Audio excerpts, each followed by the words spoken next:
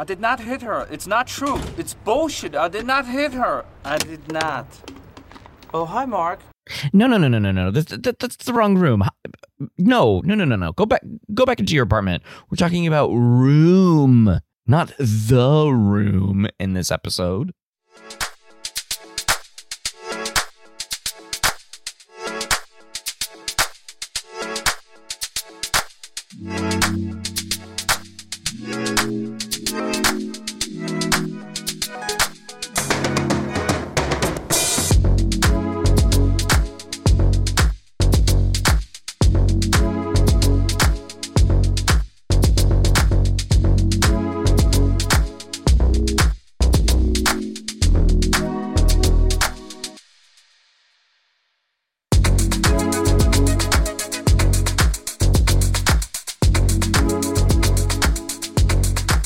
Hey, everybody, and welcome to the Cinema Psych Podcast, the podcast where psychology meets film.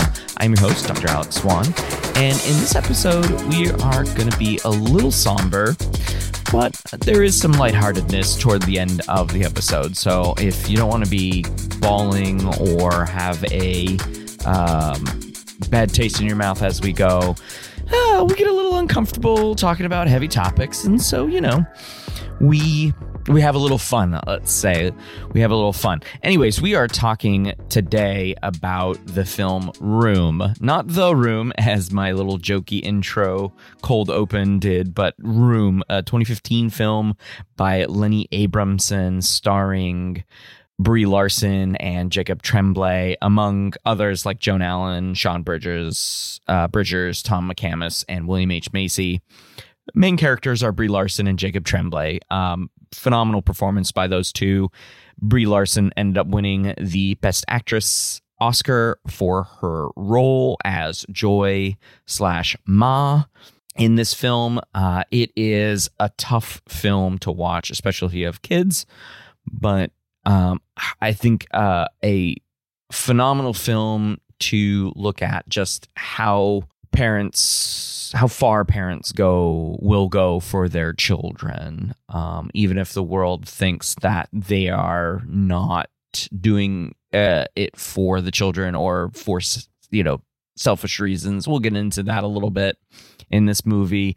The movie was based on a book named Room by Emma Donoghue, which came out only like 5 years before the movie came out. Is a story told from the perspective of a 5-year-old boy named Jack, who Jacob Tremblay plays.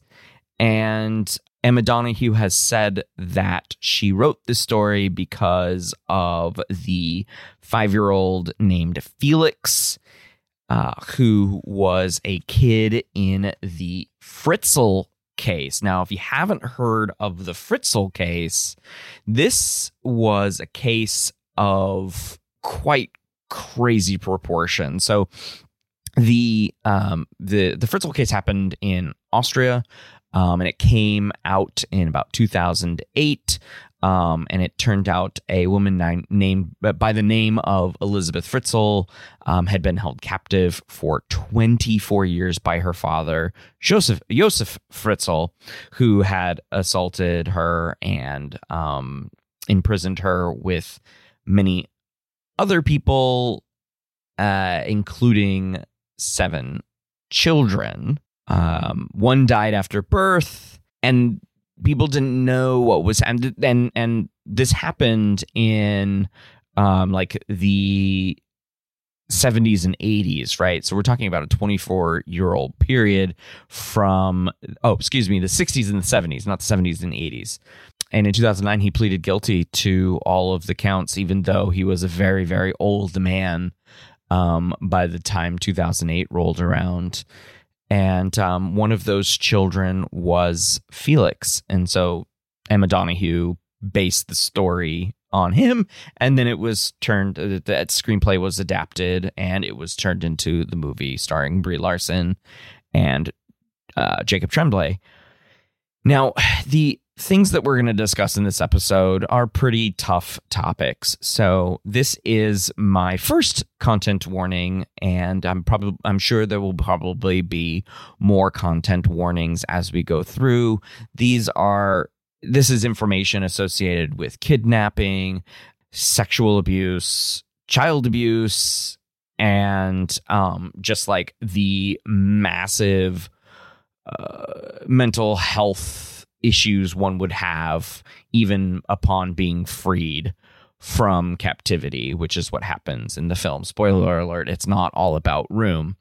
Now, in the movie, we spend most of our time with Jack, and we experience the world from his perspective.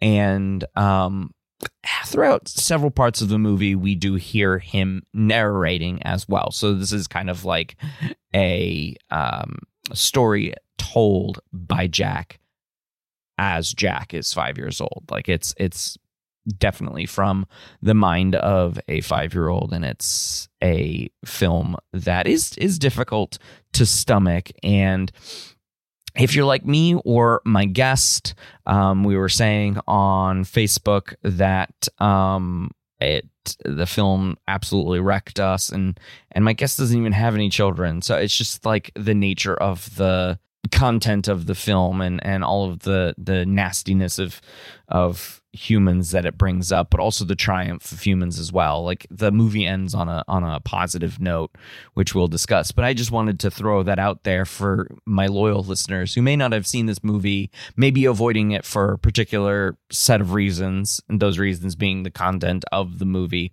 Some people may have read the book and decided, wow, that movie came out and I'm definitely not going to watch that movie. So just, be aware of that. Again, more content warnings. It was a really well-directed film. It's a good story, but it is a heart-wrenching story. So I'm not going to drone on and on about the content. Of course, we'll talk about it as we get in. So without further ado, let's jump into the discussion of the 2015 film Room. My guest host today is Dr. Chelsea Robertson. Chelsea received her PhD in experimental psych from East Tennessee State University in 2021. She is currently an assistant professor of psychology at West Liberty University in Northern West Virginia, where she teaches a variety of courses, as one does, but primarily research methods, intro psych, and developmental psychology. Her professional interests include trauma-informed teaching and effective teaching practices in the post-secondary classroom. Chelsea, welcome to the show. Thank you for having me on. I'm really excited to be here. Well, I am super happy to have you on. We just saw each other, as of this recording, a week ago today. We saw each other at the STP, the Society for the Teaching of Psychology's annual conference on teaching, which is referred to as ACT or ACT. I think for some folks, they like calling it ACT. I do not like calling it ACT, but it's ACT to me, STP ACT. So we just saw each other in Portland, and you ask, why didn't you record it in Portland, man? And I didn't have any microphones. So maybe next STP, next October, I can do an in-person recording of some description, but we'll see. The last time we did it with Jason at AP Reading, it wasn't that great. Not that Jason's not great. It was the recording situation that wasn't great. I need to be clear on that one, lest he never appears on the show again. Okay, so I'm happy to have you on, Chelsea. Good to see you again a week later. I love how you don't have to give a last name with Jason. We just all kind of know who we're referring to at this point. He's been on the second most number of times, so faithful listeners will know who I am talking about when I say Jason. Yes, absolutely. Those 5 people that listened to our chat at the AP Reading about Pulp Fiction. Yeah, those 5 people that listened to that one. They'll know exactly what I'm talking about. Okay, so before we jump into discussing this pretty difficult hardcore film, and not hardcore in the sense that people think of hardcore, but like, oh my God, heart-wrenching. I just wanted to get your thoughts, like I do with most of my guest hosts. What are your thoughts on film in general? And then if you do use film in your teaching, why this particular medium in your pedagogy? So admittedly, I'm still very much a very brand new professor. I'm going into, I'm actually in my third year of teaching. Congratulations. Right now. I love it. Oh, thank you. Thank you. I am working on kind of expanding my toolbox in terms of the materials that I use in my assignments, in classrooms. I am really interested in kind of venturing into using films to teach, just because I've actually been a fan of your podcast for many years. And so thank you. You might actually remember me being a kind of a totally normal person back when I met you back in Pittsburgh. Yes. And the Jason, who is now apparently on the same level of fame as Madonna. Yes, or Prince. Yeah. Or Prince, of course.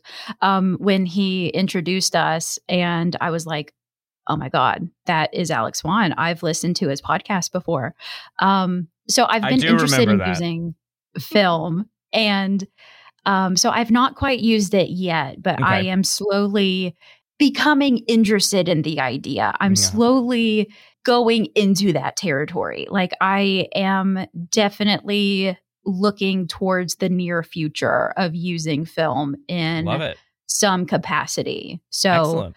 Kind of working on this podcast with you, I'm kind of like, okay, this may not be like the number one film that I choose, just as we're going to get into. Yeah. But I can definitely see this as being an option for me, certainly. Okay. So then that leads me back to the broad question is, so since you've listened to the show before and now that you're on it, what about film and movies makes it a teaching tool that you want to use in your class, Sis? Well, first, I think you would be very hard pressed to find a single film that couldn't be applied to psychology in some way. Sure. Yeah.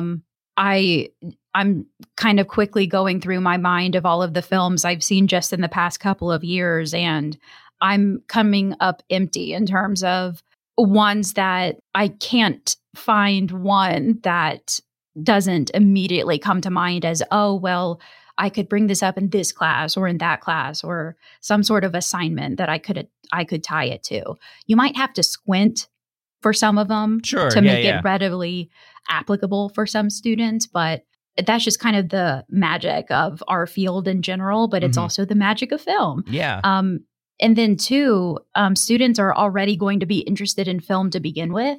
And so it's kind of this natural gateway between, we want our students to be interested in psychology, and naturally they probably will be because of how applicable our field is. But then two, we have this natural medium to use. And so it's just kind of this natural way for us to bring students even in closer to the awesomeness of psychology. I certainly agree with that. And that's one of my central points when I give this talk about how, using movies and other forms of digital picture media like TV shows as well, into the classroom to broaden students' horizons.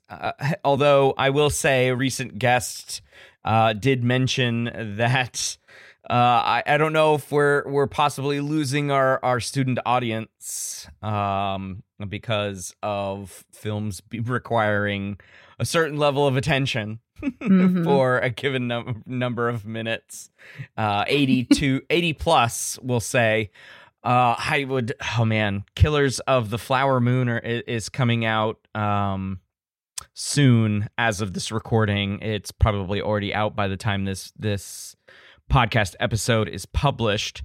And that movie's 3.5 hours, folks. And I don't know if our students would want to sit through that, but it's supposed to be really good adaptation of what happened in Oklahoma to the Osage people and the oil that they found in Oklahoma. So I'm really excited for that, but I don't know if students would be. So we might have to pivot, is what I'm saying. We might have to pivot. I will never not use movies in my classes, and even if they are kicking and screaming. Why is it so long, Dr. Swan? It's so long. It's not a minute. Okay, so let's move on to our chat for today, which is about the film Room. Just Room. Not to be confused with the cult classic The Room, which is Tommy Wiseau's amazing, god-awful film, right? Have you seen The Room, Chelsea? No, but I have heard plenty of it. Okay. And so I feel like I have already seen The Room. So this one's just called Room, and it came out in 2015. So before we jump into the site concepts that we spotted while watching this movie, Chelsea, why don't you explain to the listeners where you came to this choice? I know you offered a couple of suggestions, and I was like, you know what? I haven't seen Room. Let's do Room. So what was your thinking? So really, there were two reasons why I came to this conclusion. First, this is just a really wonderfully made film. That was kind of number one on my list. Yeah. Number two was the bigger reason. I think when you have a film about trauma, it is very tempting for you to make the film entirely about trauma. Like, let's just dump in as much horrible stuff that we can. Yeah. And of course, this film is full of terrible stuff. Yeah. Like, you're not watching this film to feel good. I know you and I yesterday on Facebook, we were kind of joking, like, this was awful. Like, I know this is preparing to discuss this film. This wasn't the first time that I'd seen it. Right. And I even it was the had first to time take I had seen it. I had to take breaks watching it. And like, I knew what was coming, like with every scene. And so this film is full of some of the worst things that humans can experience, like, no doubt. Right. But one of the things that I really admire about the film is that it doesn't just swing the way of, okay, we're just going to focus entirely on all of these really terrible things that happen to people. But it's also not just full of this really ridiculous inspiration of, oh, but once you are out of these really terrible situations, look at how wonderful life is. It's, once you're out of trauma, everything's okay. You should be happy. Like, it really shows this really, it shows the complexity of what dealing with trauma, especially long-term, very complex trauma, can look like. Right. It shows the difference between a child growing up in a traumatic situation versus an adult who knows what life before that traumatic situation looks like. It shows a very accurate portrayal, I think. And it doesn't paint it one way or another. It's not entirely bleak. It's not entirely hopeful and like a toxic positivity. It's not a toxic negativity. It's very much, it's right there, right in the middle. And I kind of like that. Right. It feels human. It feels like a human story. And as you mentioned, we were talking about it on Facebook, and a lot of other people jumped in and said that they read the book, and they said the book was phenomenal. And some said that they watched the movie, and then others were like, I read the book and I think that was enough. And I think it goes to show that if the book was wonderful and the adaptation from the book to the movie works, then I think you have a good film on your hands. And that is what makes the experience of the trauma no less difficult, of course, as a viewer, but you also don't feel the nihilistic bleakness of these characters' lives. Like the movie ends on a very high note, which we'll talk about a little bit later. Mm-hmm, so absolutely. Yeah. And so while it was difficult to watch, and I'll just repeat my content warning here, is that we're going to be talking about some pretty gnarly things as we reference events in the film. I'm going to start with the summary, of course, but we've got lovely Jack, the child in the film, played by Jacob Tremblay, who made a wonderful little dude at the Oscars in February of 2016 when Brie Larson won the Oscar for Best Actress.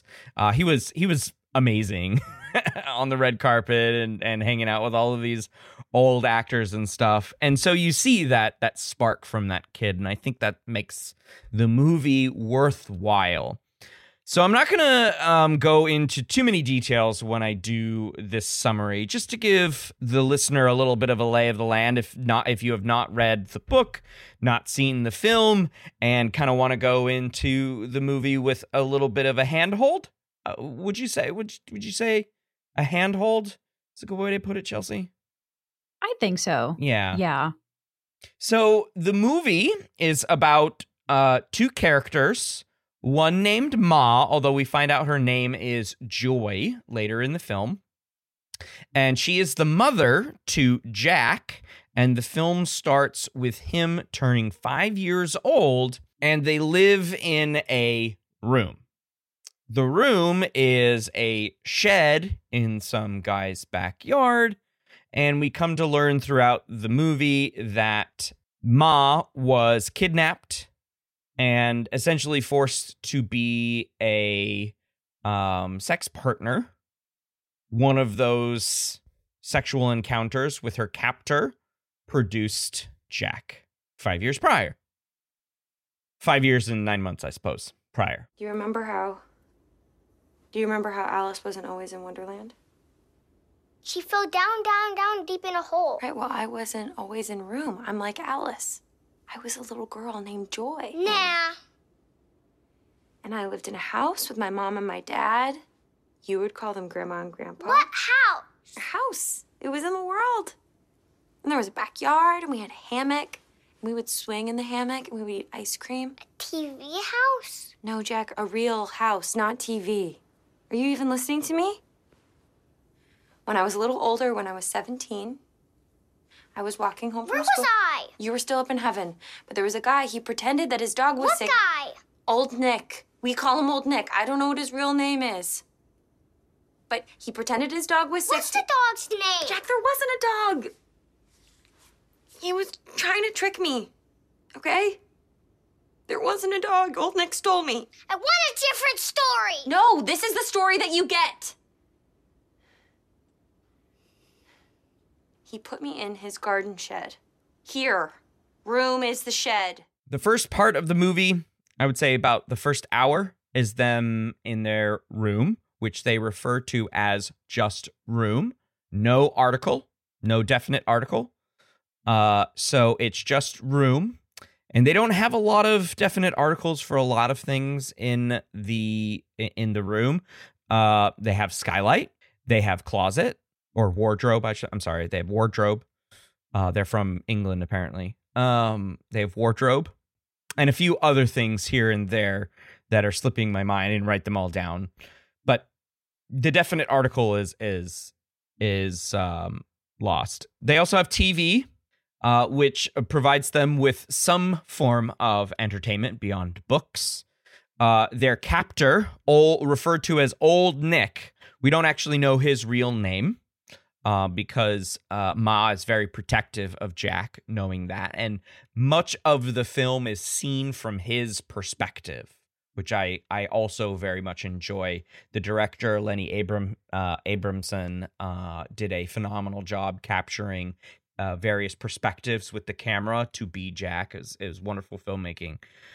And so the first half of the movie is them in this room and their lives and all of the stuff that happens. Old Nick comes by every evening and he gives supplies, but then he also gets sex. And then later, probably the second half of the movie, will say they try to hatch an escape plan. Their first go at it doesn't work. I'm not going to go into the details on this because we can either do that with the psych segments, or we can just leave it to you to read or to watch. So their first plan doesn't work, but then their second plan works, except with some hitches, but eventually works. Joy/Ma is eventually freed. They are taken to the hospital. Old Nick is arrested, and all of this. We meet Joy's parents. Her mother, Grandma, is played by Joan Allen, which was she was phenomenal in this role as well. Her parents are divorced, but we meet his mother, played by his father, jeepers, his father, William H. Macy, and then what I assume, although it's not stated, what I assume is Grandma's new fling, which was actually a family friend, Leo, as her new, I guess, live-in partner. We'll just say partner.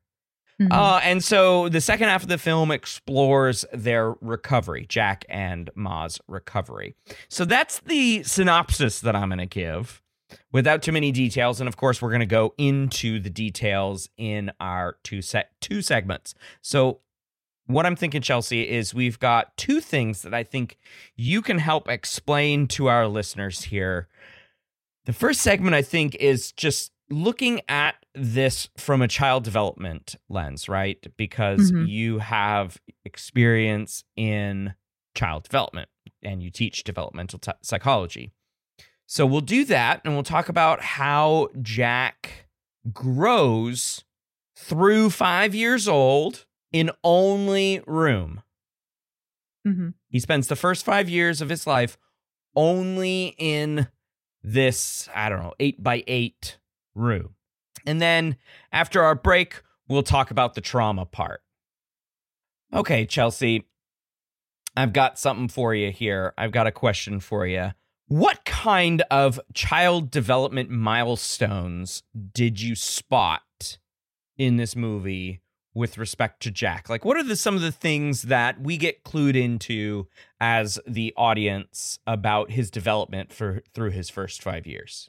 So the first thing that comes to mind is I'm immediately drawn to his cognitive development. Mm-hmm. He is very much aware of certain things in the world around him. Like he's a very bright kid for what is going on in room. Mm-hmm. Ma has done a very great job of doing what she can to support his development in room. We see her reading to him. We see his drawings and coloring on the wall. We see him engaging in track. I think that she has almost like a routine set up for him. Like he does track, running from one wall to the next. I love that scene where she's almost like messing with him. Yeah, like, I said that wall. Wait, no, I said that wall. Yeah, I love that scene. But cognitively, we as the audience know he only can cognitively be aware of what he's been exposed to in room. He believes that what he sees on TV is real, but only in the extent of what he actually can view on TV. He cannot comprehend that there's a life outside of the however many walls that room has. 4. It's 4. That's what it. Yeah, I believe it's 4. Okay, it's 4. It's not a very fancy shack, I guess.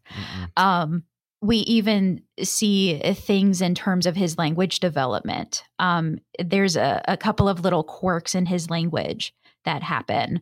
We can kind of maybe attribute that to maybe Ma's exposure. Like, he's only been exposed to Ma's language. He's not grown up around other children. He's only been exposed to Ma's language.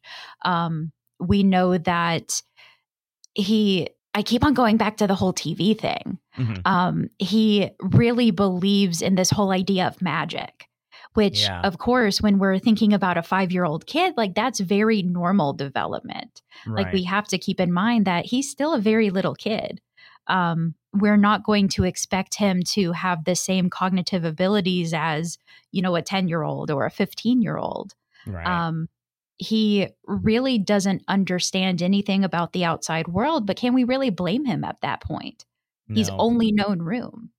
Right. He's only known room. And just to give a little bit more background to what I said in the introduction, which was this is based on the Fritzl case, which was a 2008 like true crime situation in Austria, where a woman was held for 24 years and birthed 7 children, one of those being a little boy named Felix.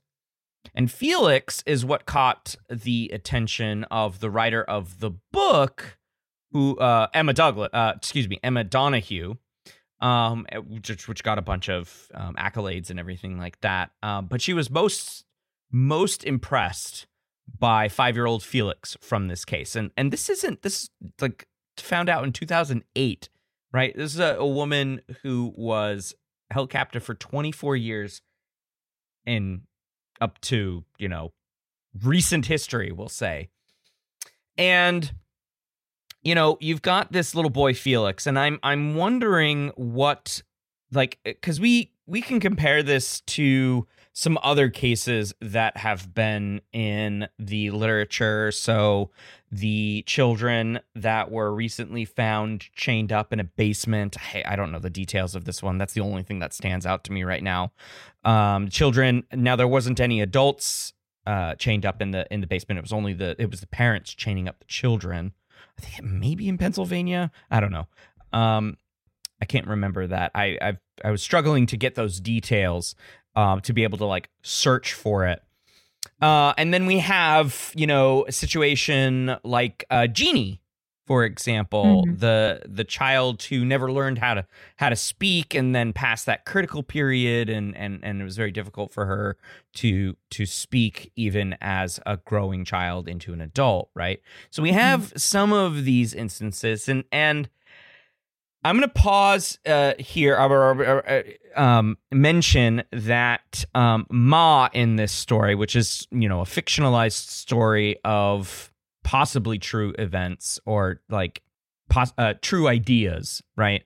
Ma gets some flack later in the movie about whether or not, raising Jack in the in room was the best thing for him. And I got to say, she did a phenomenal job. And that interviewer was a piece of shit. We swear rarely on this show, but I feel very strongly about the questions that were asked of this character and the consequences that those questions had. And I gotta say, even you might disagree about, her raising a kid inside of a room, an 8x8 shell, and never seeing anything. But now this is the thing where it's hard to separate the fact of the movie, the internal logic and consistency of the movie, and then Jacob Tremblay as a real person who did not get raised in a room, right? So Jacob Tremblay's trying to be this character. I'm sure he got a ton of direction on like, this is how you should be acting right now. This is what you would be saying in these circumstances. But it's still hard to separate Jacob Tremblay out of that situation as somebody who does know, right? And so one of the things for me as I was watching this, and this is both a blessing and a curse when I watch movies now, especially when I watch movies specifically for the show, is that how much of the cognitive development that we see in Jack the character would actually be real life in that situation. Yes. And of course, wildly unethical to actually do anything about that. Yes. And so it's always going to be an open question until somebody has the exact specific circumstances to the movie. And so I'm just every time I saw him do something that was so amazing, I was like, props to Ma, man. Props to Ma. She taught him how to read, and he was reading all by himself at 5 years old. And he was reading some kind of difficult text. I mean, he was reading Alice in Wonderland. I mean, it wasn't your run-of-the-mill standard stuff that you would typically see a 5-year-old kid reading. I mean, C-Spot Run. Yeah. Right. It wasn't like the Canterbury Tales or anything, but like, I mean, it was some pretty challenging stuff. Like this kid, he was bright. Yeah. Like, and you can see that throughout the film. And you know, the routine and everything, solid parenting, telling him, you know, about his circumstances in a way that he would understand. But then also one of the ways that she connected with him before he turned 5 was telling white lies about their circumstances and why their circumstances were the way they were. And then when he turned 5 and she saw how precocious he was and how outgoing and bright he was, she was like, all right, this is our only chance for you to have a semi-decent life. I got to tell you the truth. And she tells him the truth, and he gets mad at her. And I think he gets mad at her in a very developmentally appropriate way. Having had 2 children who have been 5, developmentally appropriate anger at him, at her just pulling the wool from his eyes. Yeah, he's like, you've told me one thing all my life, and now you're suddenly changing the script on me. That is not cool, Ma. And he's pretty upset about the whole thing. But then Ma's whole reasoning is, I'm seeing a shot here, and I know you're going to be really mad at me. And she's like, I know, Jack, I know that I've told you one thing, and I know that I've been telling you lies all your life, but this is our shot here. I keep on thinking back to the scene when it's kind of showing the flashbacks of their routine about how they got to practice the screaming to the aliens. Like that was a developmentally appropriate way of, you know, regularly maybe trying to get someone to hear them. Right. But she can't say, oh, hey, we're actually captive in here. It's a way to get Jack to help her maybe get some help in a developmentally appropriate way.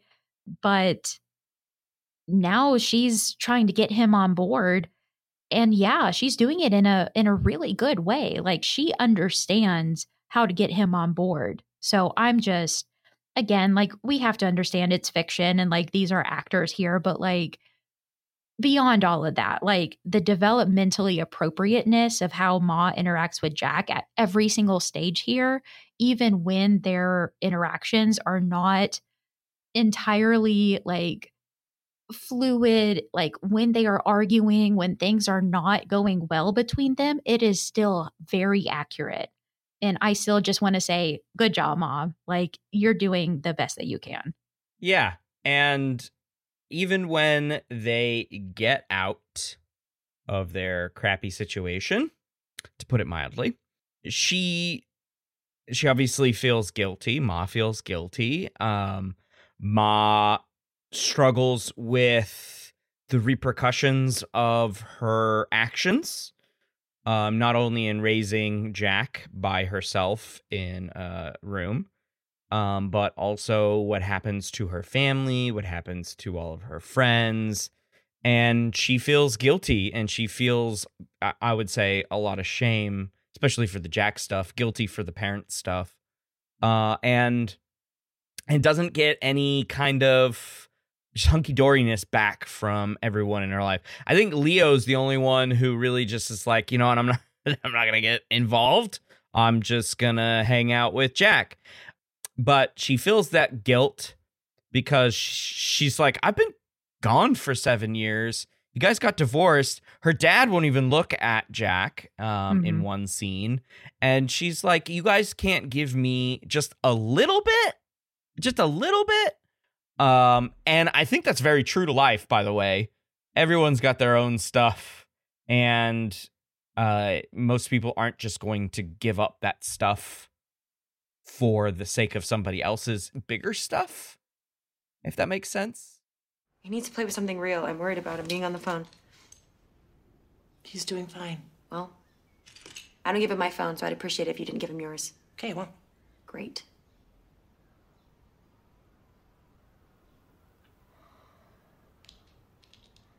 I just want him to connect with something.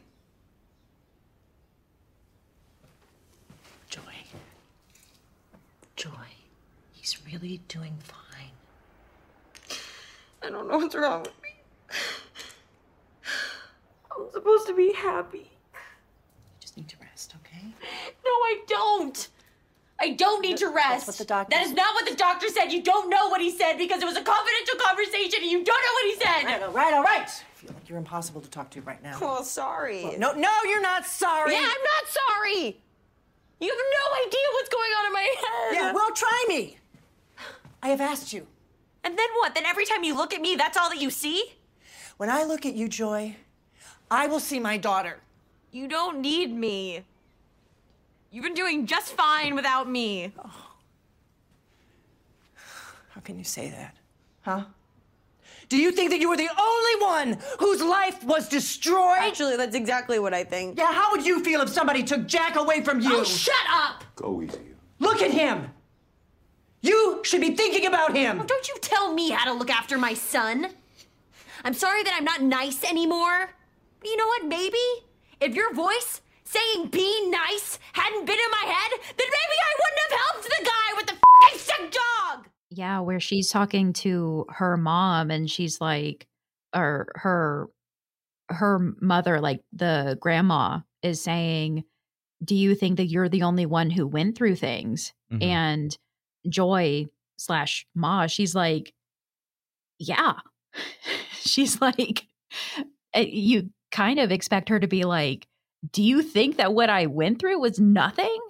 Like, I kind of wanted her to like almost explode on grandma, to be like, yeah, I know that you lost a daughter, but do you know what I went through? Like, yeah, it's like you got to have a life. Yeah, she got to have a life. I know it was not a very good life. We're kind of bleeding into trauma here, but this is the last thing that I will say about that. It's like, you got to have me in a hospital. I'd have Jack in my room as a captive. I didn't get to go to the hospital. I had to have old Nick. Yeah, I'd have old Nick helping me deliver a baby that I don't want him to have. Okay, so let's get back to some of the development things. Yes. So again, Jack has developmentally appropriate anger and joy and fascination, which I think is amazing considering that his entire life up till then was just a room. Now you can argue that maybe like the first year kind of doesn't really count because, you know, babies and infants are pretty easily, newborns sleep a lot. Infants are easily distracted. And then once you get to toddler stage, then you can kind of start ramping stuff up and, you know, making things work a little bit more for you. But even then, oh man, Joy was by herself. Okay, going into trauma still, a little too much. All right. So when he turns 5 at the beginning of the movie, he gets upset that he doesn't have any candles. And of course, old Nick doesn't allow his captive to have fire. Which I think is kind of interesting because she probably could have taken that toaster and held it up to that like cork, the sound dampening stuff, and just like kind of gently started chipping it away. Like there were a lot of things that she could have done without fire. Although one thing that you could have also done with that toaster is lit candles. I'm just saying, like that's not. I don't know if you've ever touched a toaster, but that stuff gets hot. True. Yeah. Anyways, there's a little inconsistency that I noticed. But, and, she was captive and didn't know what old Nick would do to her. So it makes a lot of sense. She could have gotten murdered and then old Nick would have just abducted another teenager. Although the backstory in the book, which isn't really mentioned in the movie, is that his house is getting foreclosed on. So interesting. He's struggling because he didn't have a job. So they have an argument about jobs and money in the movie. But yeah, he's losing the house. So of course he's losing. If he loses the house, then he loses room. Yeah. And so I think so we don't really get the reason why it's now or never for Ma in this particular like escape plan.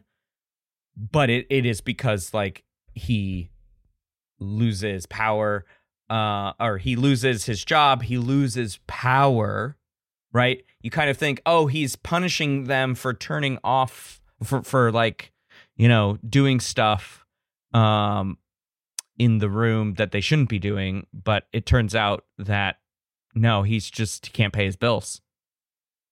Which I think is quite interesting backstory. Not necessary for the emotional oomph of the movie, but I just thought that was an interesting tidbit from the book that did not make it into the movie. The impetus as to why they have to escape when they do. So, were there any other kinds of developmental things that you see maybe after they get out of room? Something that I really liked in the movie was when Jack escapes, when he is out in the real world for the first time and he is in the back of old Nick's truck and he has gotten out of the rug and he sees the sky for the first time.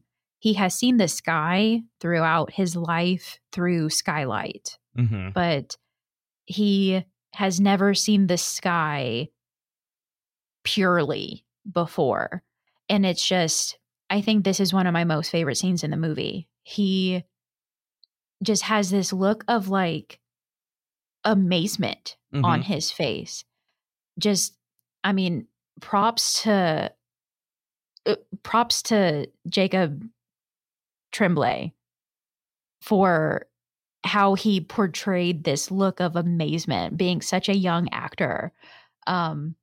You know that he's on a mission, but he takes a couple of seconds just to look up at the sky and he's in pure awe. He's like, oh my goodness, like there is a world out here.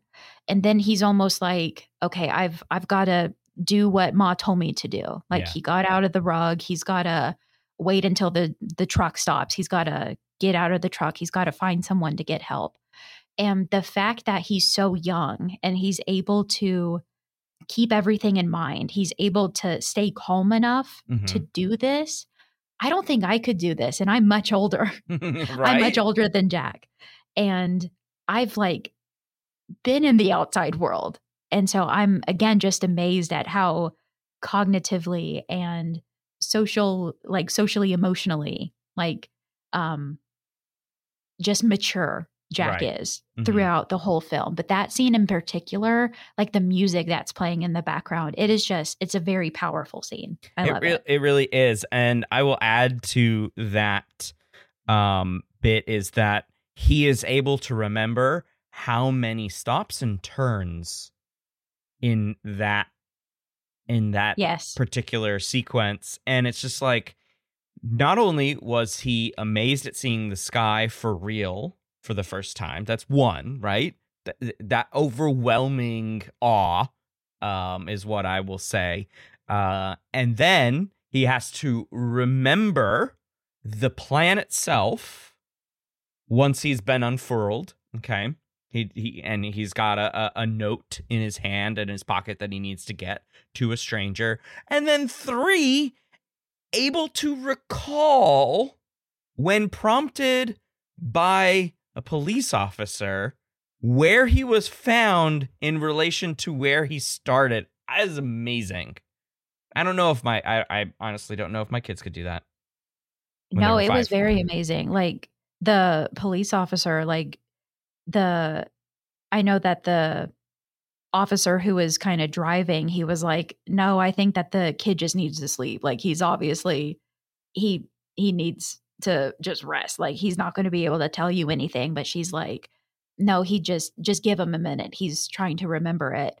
And she's slowly just yanking this information out of him, and talking in uh he's talking kind of like in child speak Mhm. almost. It's like unless you've been around children that small, you probably would have just been like, "Oh, we're never going to figure out what he's saying." But then you see it click on her face, like, I know exactly where he's talking about. Mhm. And you're just like, "Oh, thank goodness." Like you kind of feel this deep sense of relief, like, okay, Jack finally remembers, or like Jack has finally been able to communicate where Ma is. Mhm. And it's amazing how he's able to communicate and how she's able to understand what he's trying to communicate. Yeah, that's it. It is a great sequence of events, and I think the final thing that you spotted when to do with his development is what's the future like for his development, right? And so, he was raised inside of a room. The only light was either artificial or from skylight, right? And Mhm. so, what did they have to do to assist him with adjusting to this new world? Yeah, so at the hospital, the doctor just keeps on taking stuff out of his white coat pockets. They're like, "Here's some sunglasses for both of you." They give Jack a mask. They give him, they tell him like he's not used to germs. Yeah. Jack, whenever he goes outside, he's always covering his ears. And you just think about all of the sensory stuff that he's never been around before. He's going to have to wear sunscreen because, I mean, he had skylight, but how much UV exposure did he actually have? Probably not a whole lot. Yeah. And so it's not even just like the social aspect of what he missed growing up in room. It's quite literally the physical aspect, the germs, the sound exposure, the light exposure, everything else that we kind of take for granted in a lot of ways too. Yeah. It reminds me of the study that I tell my sensory. It reminds me of the study that I tell my sensation and perception students when we are talking about vision development, and how these researchers took some cats and they raised them in cylinders with mirrors at the top and the bottom. And they either had horizontal lines or vertical line gradients, so in between black and white. And that's how they were reared, right? So as kittens placed into these cylinders that are endless, either endless vertical lines or endless horizontal lines, because of the mirrors, and what that did to their vision and whether or not they could see the opposite orientation of lines when tested as they grew older. And it's just like, oh my gosh, Jack probably has never had his pupils so constricted ever, unless he was staring directly at a light source in a dark room, right? His pupils probably were always big because of how dim and stuff that was. And so to go outside and have his physiology never adapted to being in actual sunlight is just wild to me. And he takes it all in stride too. I think that is something to note as we end this segment, is that for much of the movie, except for his anger outbursts, he takes a lot of it in stride. And kudos to this fictional boy for the ability to take everything in stride, because I don't know if I could do that. You've mentioned that you probably wouldn't have been able to find your way back. or tell the police that's what they need to do. I don't. I've met my kids. I don't know about that. Although, as we talk about as we're going to talk about in our next segment, trauma really does change the way that our brains develop. And I'll end with this as far as development goes. The doctor says a very important line in the movie to Ma when they're in the hospital. And she said, "It's really good that you got him out while his brain is still plastic." And that is incredibly important for the second half of the movie as we see him adjust to the outside. So we will take a quick break and we will talk more Room. Stay tuned for that trauma segment.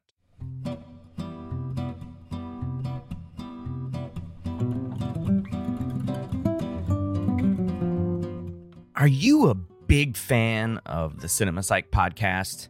A connoisseur of the compelling stories and intriguing insights that we have on this show? Well, show your love in style with our premium podcast merchandise.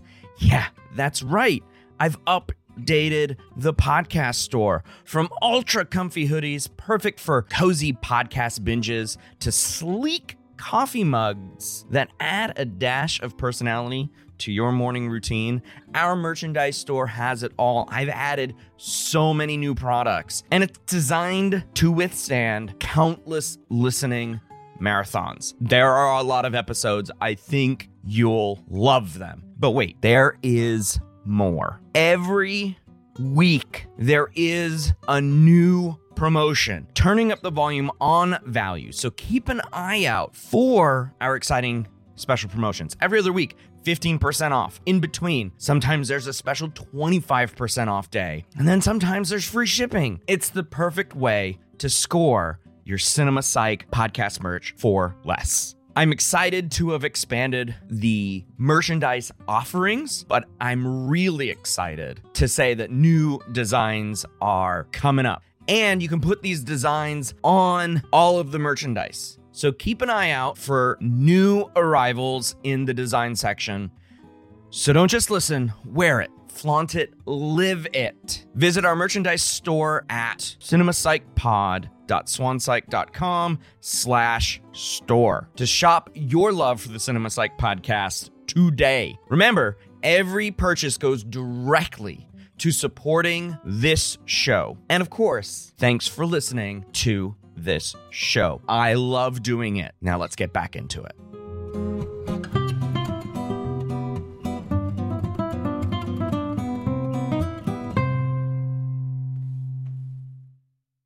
And we are back with Dr. Chelsea Robertson talking Room, 2015 film starring Brie Larson and Jacob Tremblay as a mother and son who escape a really bad time with a kidnapper turned sexual predator turned, hopefully, defendant and prisoner, right?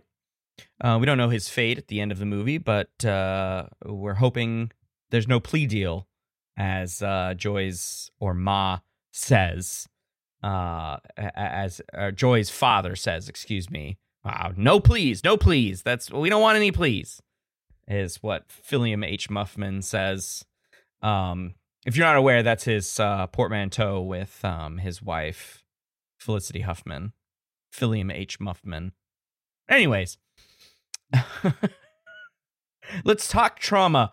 I am uncomfortable, and so there are a lot of jokes, and that's where you got that one from. It's because the trauma in this movie is very, very difficult to not only watch, but read, explore, write about, all of it, which is why I'm not a trauma researcher, but we have one with us. Chelsea, please take us through, I think what we had said was that we're going to do Jack's trauma first, and then we'll talk about joys, which I think is the more visceral, because most people watching this movie are going to be adults, and we relate to that experience in some ways as being the same age. So what kinds of impacts does this experience have on Jack? Yeah, so that's a really good question. I think that Jack has a really unique situation going on. I think that that's a really big understatement if we have to put it in a very simple summary. Mainly because Jack doesn't have anything to compare life outside of room to. Right. He grew up in room, and so he doesn't know that growing up in room is odd or that it is traumatic. Like us as the viewer, we're like, oh my God, like this is terrible. Like this is the very definition of child abuse. Right. Like this is the very definition of what you should not be doing to a child. But Jack, like he's growing up and we see him right off the bat. He's very happy.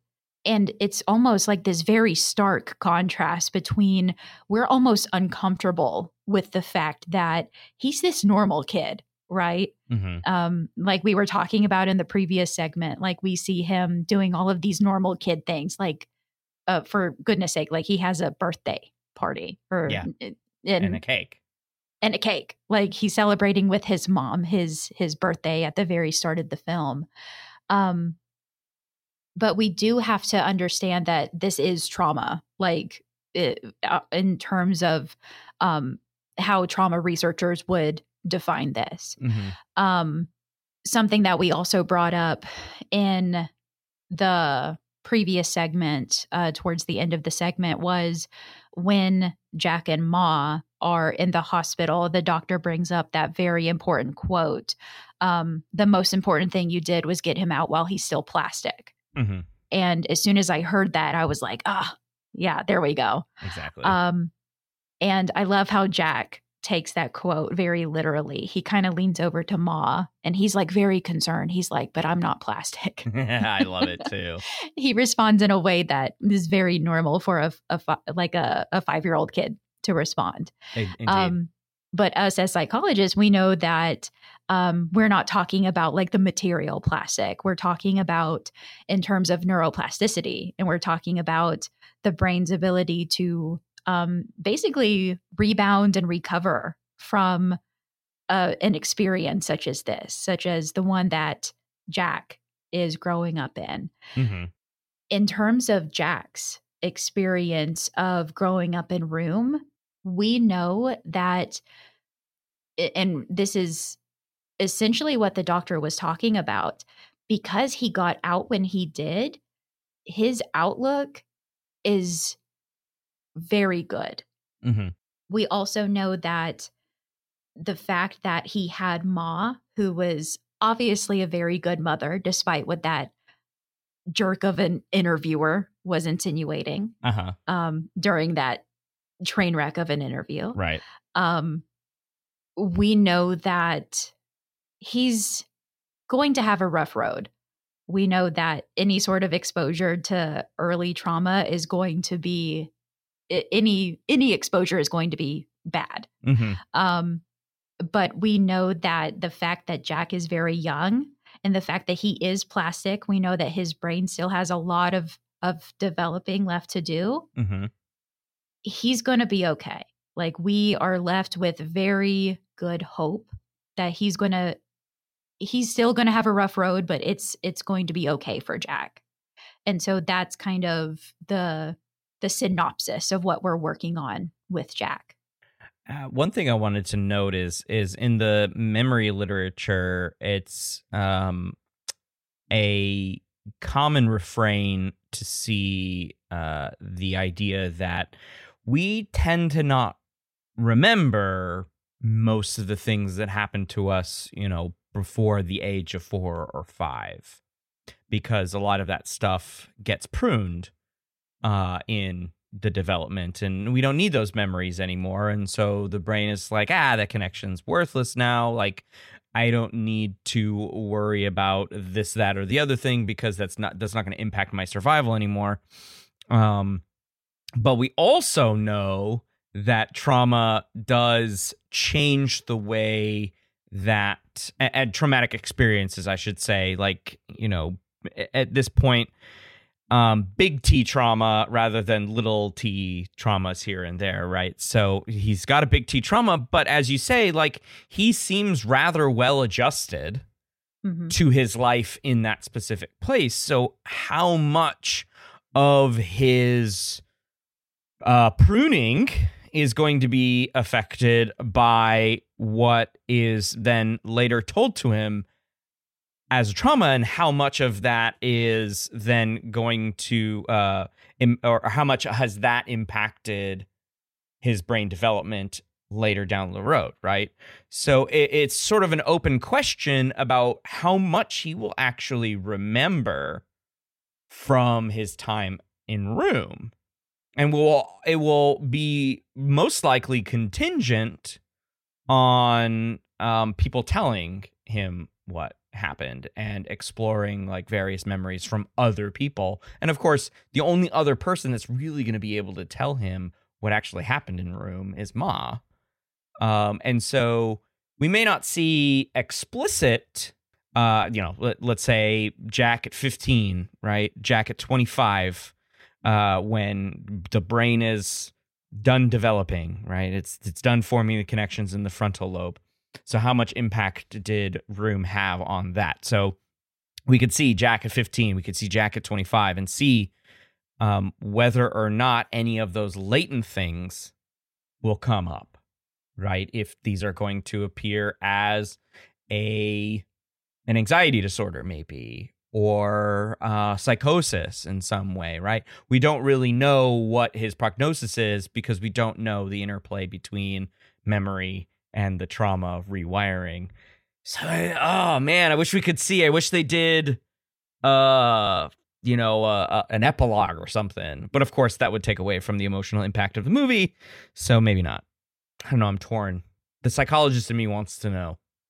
I know, me too. The whole linking between, he's very young and he may not remember as much as we would think he would remember, because we're thinking, oh, of course he would remember like all of the very dramatic things that we saw in the film. But as psychologists, we know the younger you are, the less likely you are to remember things. Like we know infantile amnesia. We know that that's a thing.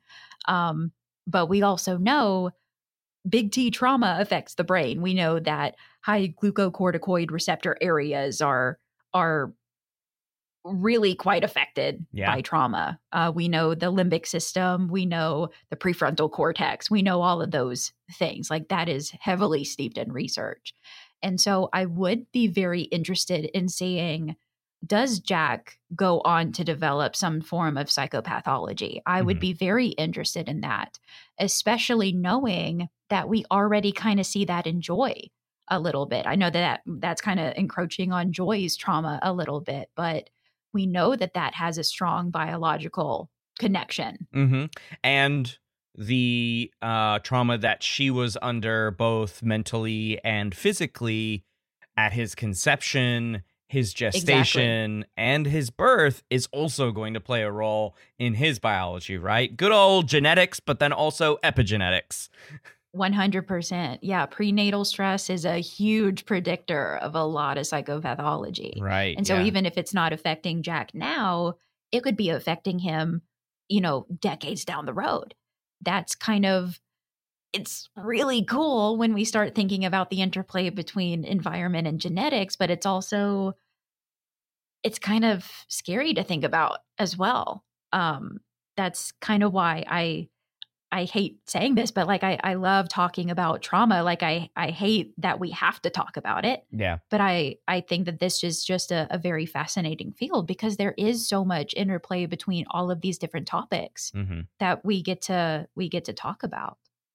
Yeah, and while it's hard to know what's going to happen to Jack because of prenatal stress, and although he had a relatively well-adjusted 5 years of his life.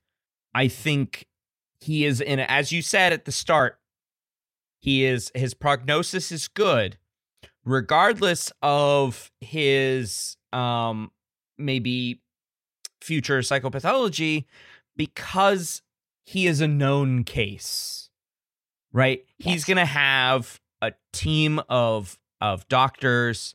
He's going to have help all throughout his life. And we know that kind of social support, not just from his loved ones and family, Ma, his grandma, and everyone, and Leo. gotta put Leo in there. Seamus. And Seamus. Seamus, of course. Seamus is the dog, for those of you who don't know. He's going to have a lot of help, and that's going to impact his recovery. It's if he ends up in like, some side of psychosis or something, it's going to help his recovery.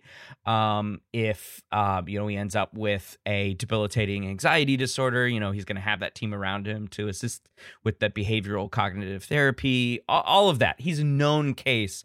A lot of the issues that we see in clinical psychopathology is that people are unaware of their family history or epigenetics associated with their ancestors. And so they don't know that maybe schizophrenia runs in their family, which is, heavily genetic. And so they end up having their first psychotic episode and don't think anything of it. They don't do anything about it. And then they get worse and they get worse and they get worse. And so these people tend to fall through the cracks. But Jack would hopefully not fall through the cracks because he is a known case. Yeah, I would hope that with Jack, even if it's not him, a loved one would know something starts to show up in him, or he starts feeling a little not quite like himself, or just something goes awry with how he's feeling. That's already kind of signaling something. It's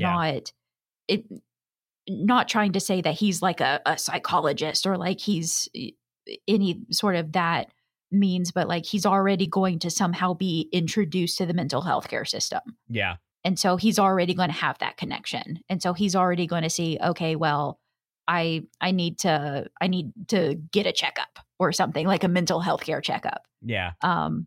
Fingers crossed that happens. Yeah. I would be hopeful. I would hope that is what would happen with Jack. Sometimes I miss it. Wasn't it awfully small? It went every direction, all the way to the end. It never finished. And Ma was always there.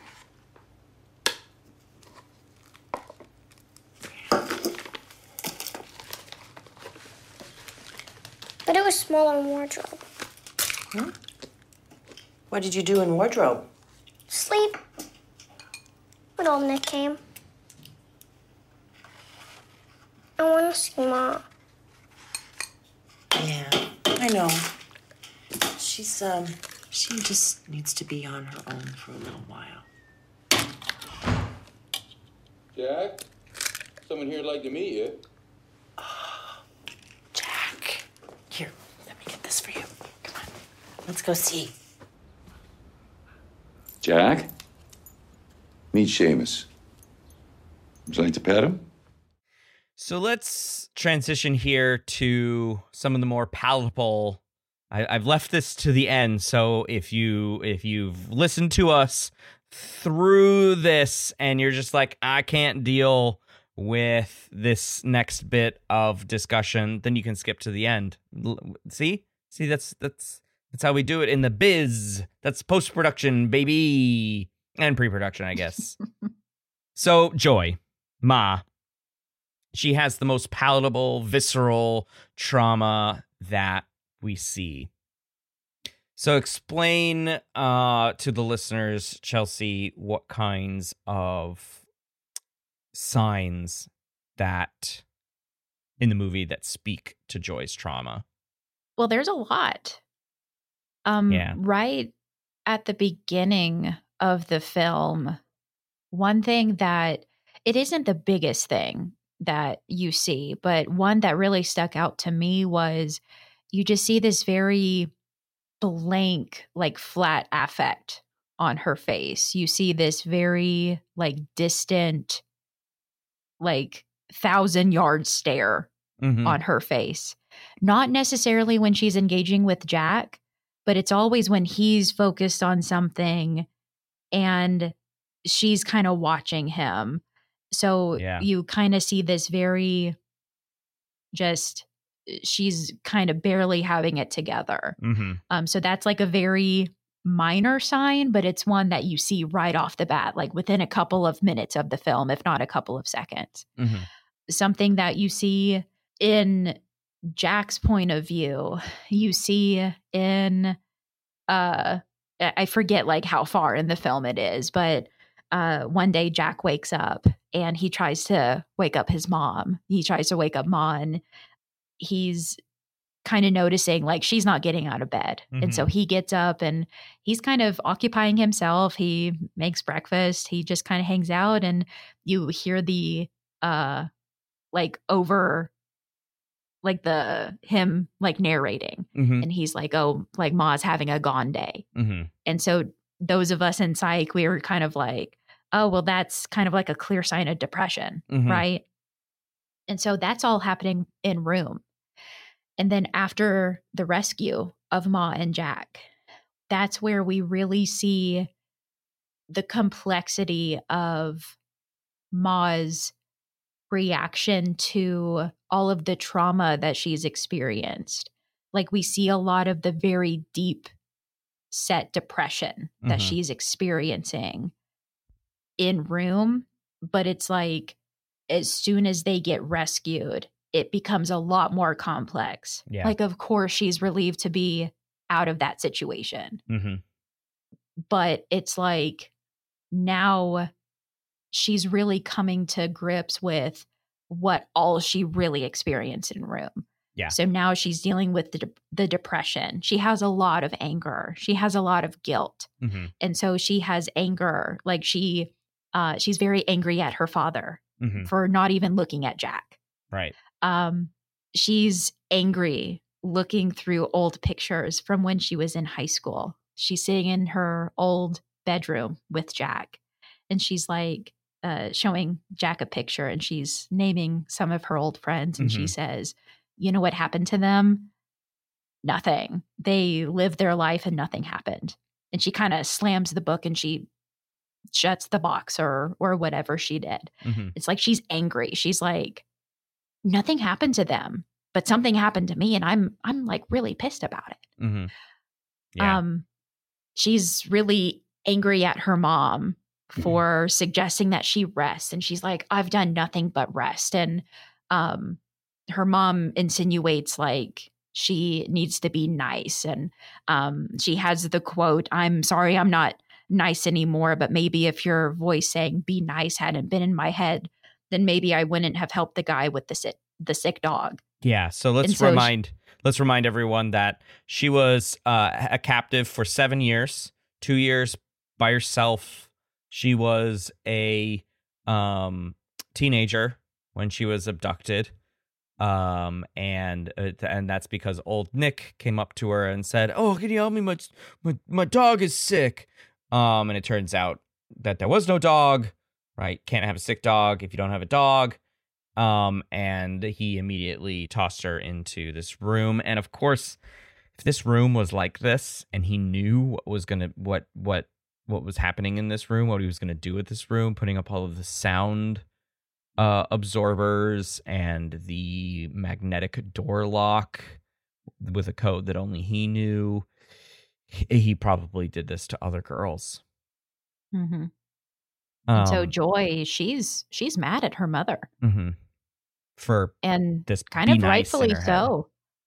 And it's like you can see the look of guilt on her mom's face, and I can only imagine what it's like to be the mother in that situation and being like, I mean, telling your child to be nice isn't a bad message. I mean, any decent parent would be like, yeah, you should be a nice person. Yeah. But be kind. Knowing that messaging ended up having your child be being taken from you for 7 years. This movie, I'm gonna say it is a love letter to stranger danger. I'm on the record for that. You can put that to print. This is a love letter from Emma Donahue to stranger danger. You grew up with stranger danger, right? Yeah. Yeah. I did. Be nice, but strangers are not to be trusted. Be nice, but from a distance. Exactly. You can say, hi, how are you doing? And know how to go throw this a punch. way. Know how to throw a right hook. Exactly. Yeah. Be able to knock someone down. Although, this is what I'm going to teach my children. Always aim for the nuts. And I'll tell you why. Not only does it hurt, I can speak from experience, but... Is there something you would like to share? But that's what one of the first things they teach you in Krav Maga, which is Israeli self-defense, is the front kick to the nards. Yeah. Mm-hmm. That's what they teach. I'm not joking about that. That was the first thing I learned in a mix, a co-ed Israeli self-defense class, is front kick straight up. This is true. I'm showing Chelsea this through our videos. My Krav Maga master was like, it is a triangle, and if you hit any sides of the triangle on the way up, all you have to do is have that enough thrust from your hip, and it will find its target regardless. Good to know. It's like if the skee ball came to a triangle, right? And the ball is bouncing off the sides. She's laughing, but it's true. It comes to a point.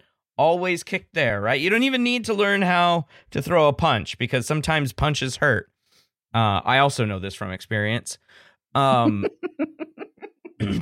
You can break your hand if you punch somebody in the face. It is unlikely you will break your foot in somebody's crotch. Just saying. Anyways, love letter to stranger danger. This is what happens when I'm uncomfortable. Okay. I think you're very uncomfortable. that was a comedy routine right there. That was a stand-up bit. Ski ball to the nards. Ski ball. Yep. Your foot is the ball, and then it hits the ball. The analogy is lost, but it's a triangle. That's all you need to remember. Your legs form a triangle. Okay. All right. So back to the serious stuff. Back to trauma. Yeah.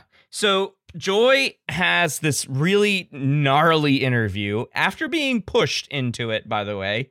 Like, her lawyer, everybody is like, you should do this. There'll be money in it because, I'm not working pro bono for you anymore. I was like, oh my God. At least somebody set up a fund. Where's GoFundMe?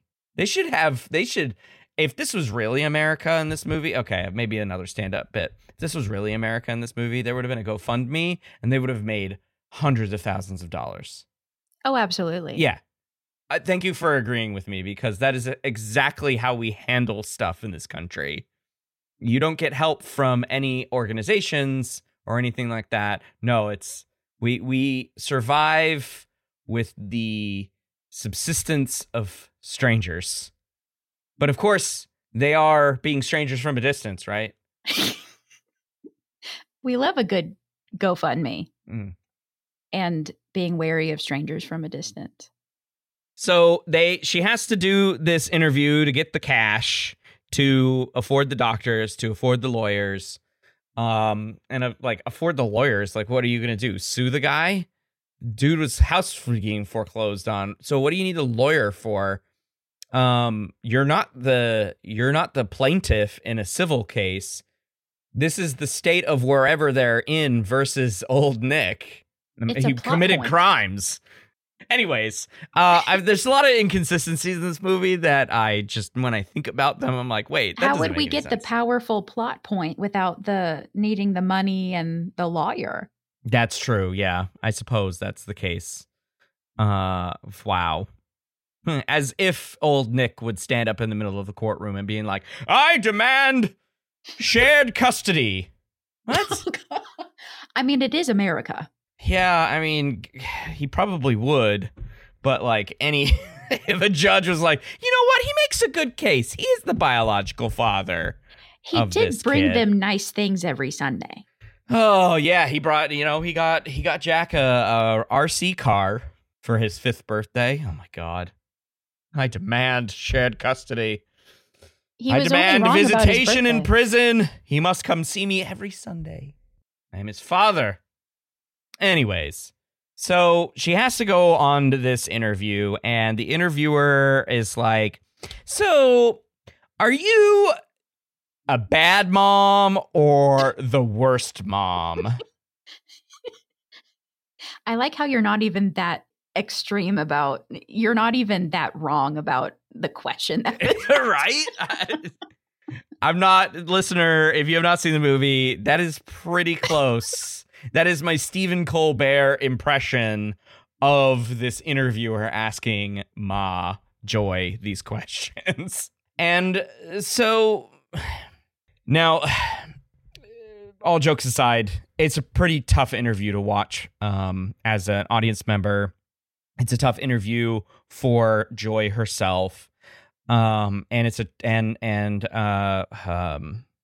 Grandma Joan Allen is sobbing in the background at these questions, because not only is she watching her daughter get like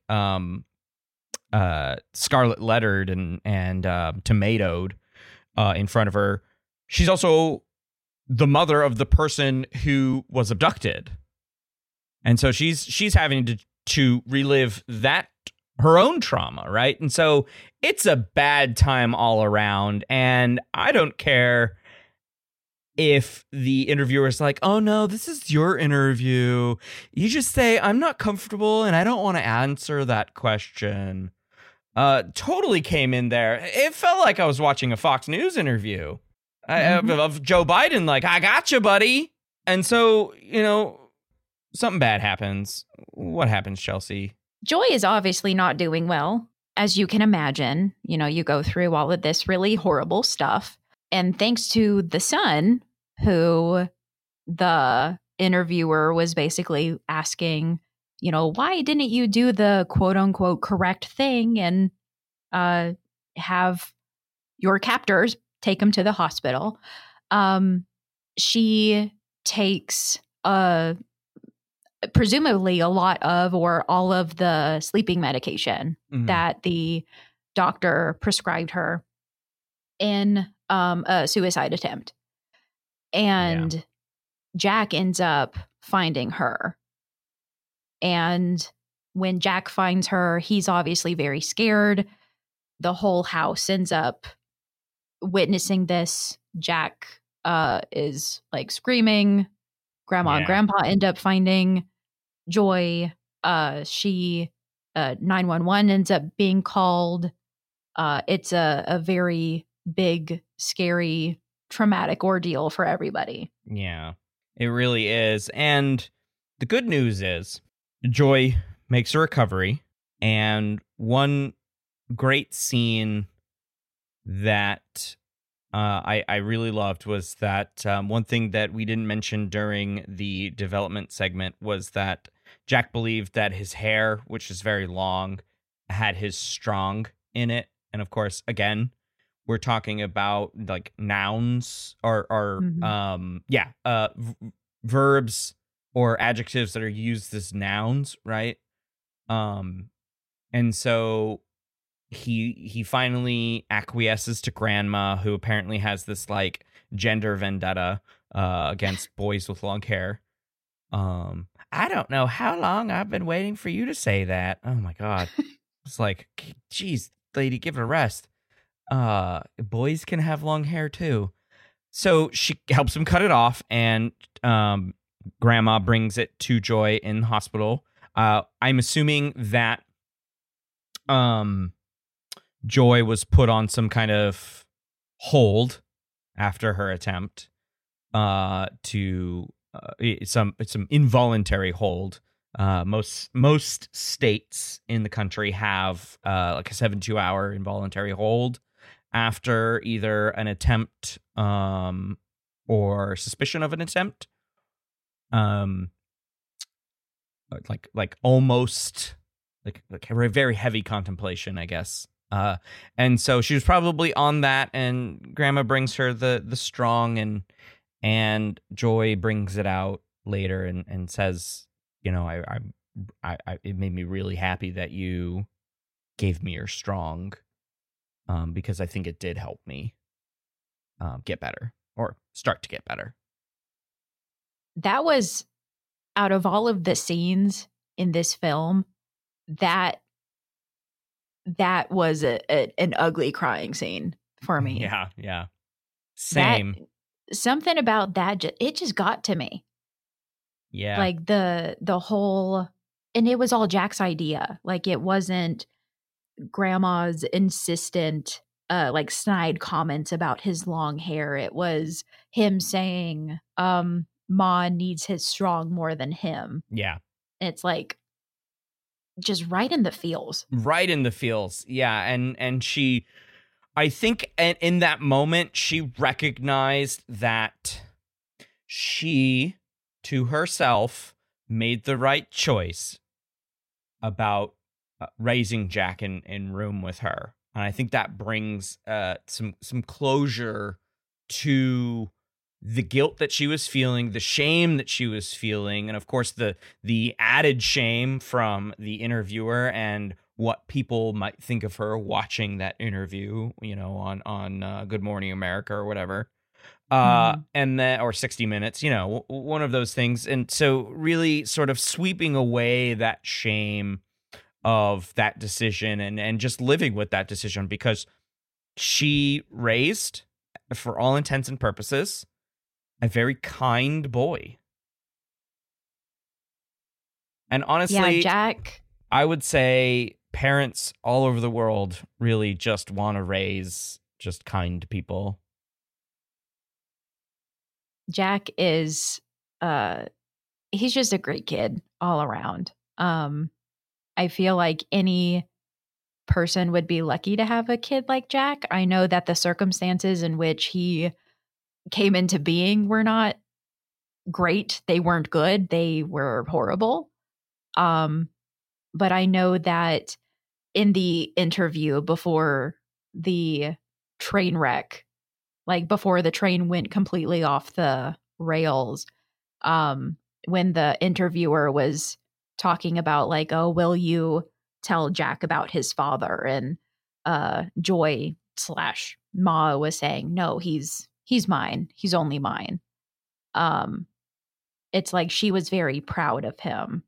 And I think she's rightfully so. Like, she's very proud of him. And I think that she has very good reason to be proud of him. Like, he's a wonderful kid.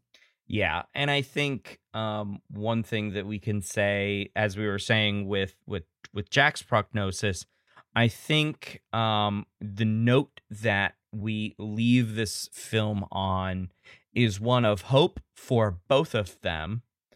Mm-hmm. But in Joy's case, it is one that I think she is willing, an effort that she is willing to undertake. Like, she's not going to be like, nah, I don't need therapy. Leave me, miss me with that therapy. I think she's going to engage with it a lot more. She recognizes after her suicide attempt that she has this little boy to live for. Mm-hmm. And the whole "she needs my strong" was probably the icing on the cake to bring the metaphor to the very beginning of the film, making the birthday cake with him. So I think she was like, yep, I have my reason now. I have my purpose. And my purpose not only was to raise this little boy under the most dire of circumstances, but then to see him flourish. Absolutely. I think that captures it perfectly. And I think I'm going to end with a clip here, which is the last clip of Jacob Tremblay, of Jack, I wonder if they named him Jack because it was easier for a kid named Jacob to remember. No, I think that's his name in the book. Anyways, they go back to the scene of the crime, of course, room, and I'll leave you, audience, with this clip, and then we'll come back for the end of the episode. But one thing that you won't get in audio is what Brie Larson does at the end here, where she mouths by room. You probably won't be able to hear it, unfortunately, even if I raise the audio. She barely whispers it. Is this room? Yeah. Has it gotten shrinked? Where is everything? Taken for evidence. Proof that we were here.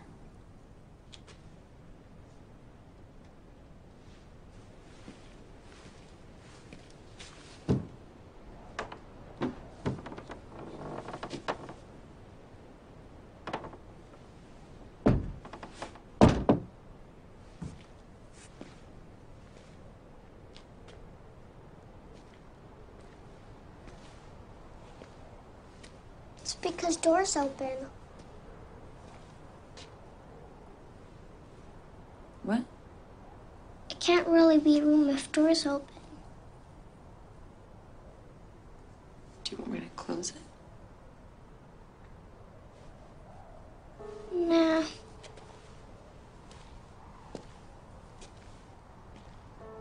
Jack, can we go?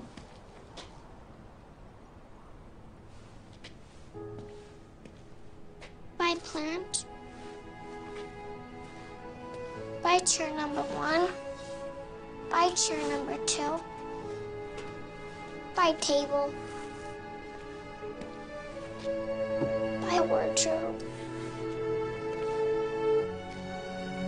Bye, sink.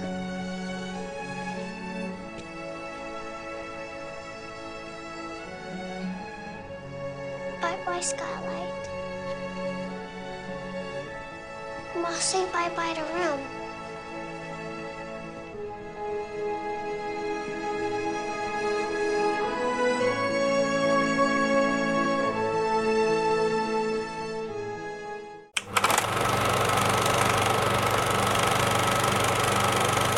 I want to thank Dr. Chelsea Robertson for joining me to discuss Room and Skylight. Before we say goodbye, Chelsea, is there anything that you would like to plug? Where can folks find more about your work? Yeah, I would like to give a shout out to the East Tennessee State University Strong Brain Institute. Excellent. That is my alma mater for my graduate program. They are a really great group of people who are all about talking about trauma-informed care, really informing people about trauma, informing people about how we can ameliorate the effects of trauma at all age groups. If you are interested in learning more about trauma, learning more about what you can do to help people with trauma, I encourage you to Google the East Tennessee Strong Brain Institute. They have a couple of free trainings that you can do online. I strongly suggest that you go and check them out. Excellent. I will link that in the show notes for those of you who'd like to take a look at that. So thanks again for joining me, Chelsea. I really appreciate it. Thank you for having me. It was awesome. And that's going to do it for this episode. Until the next one, thanks for listening.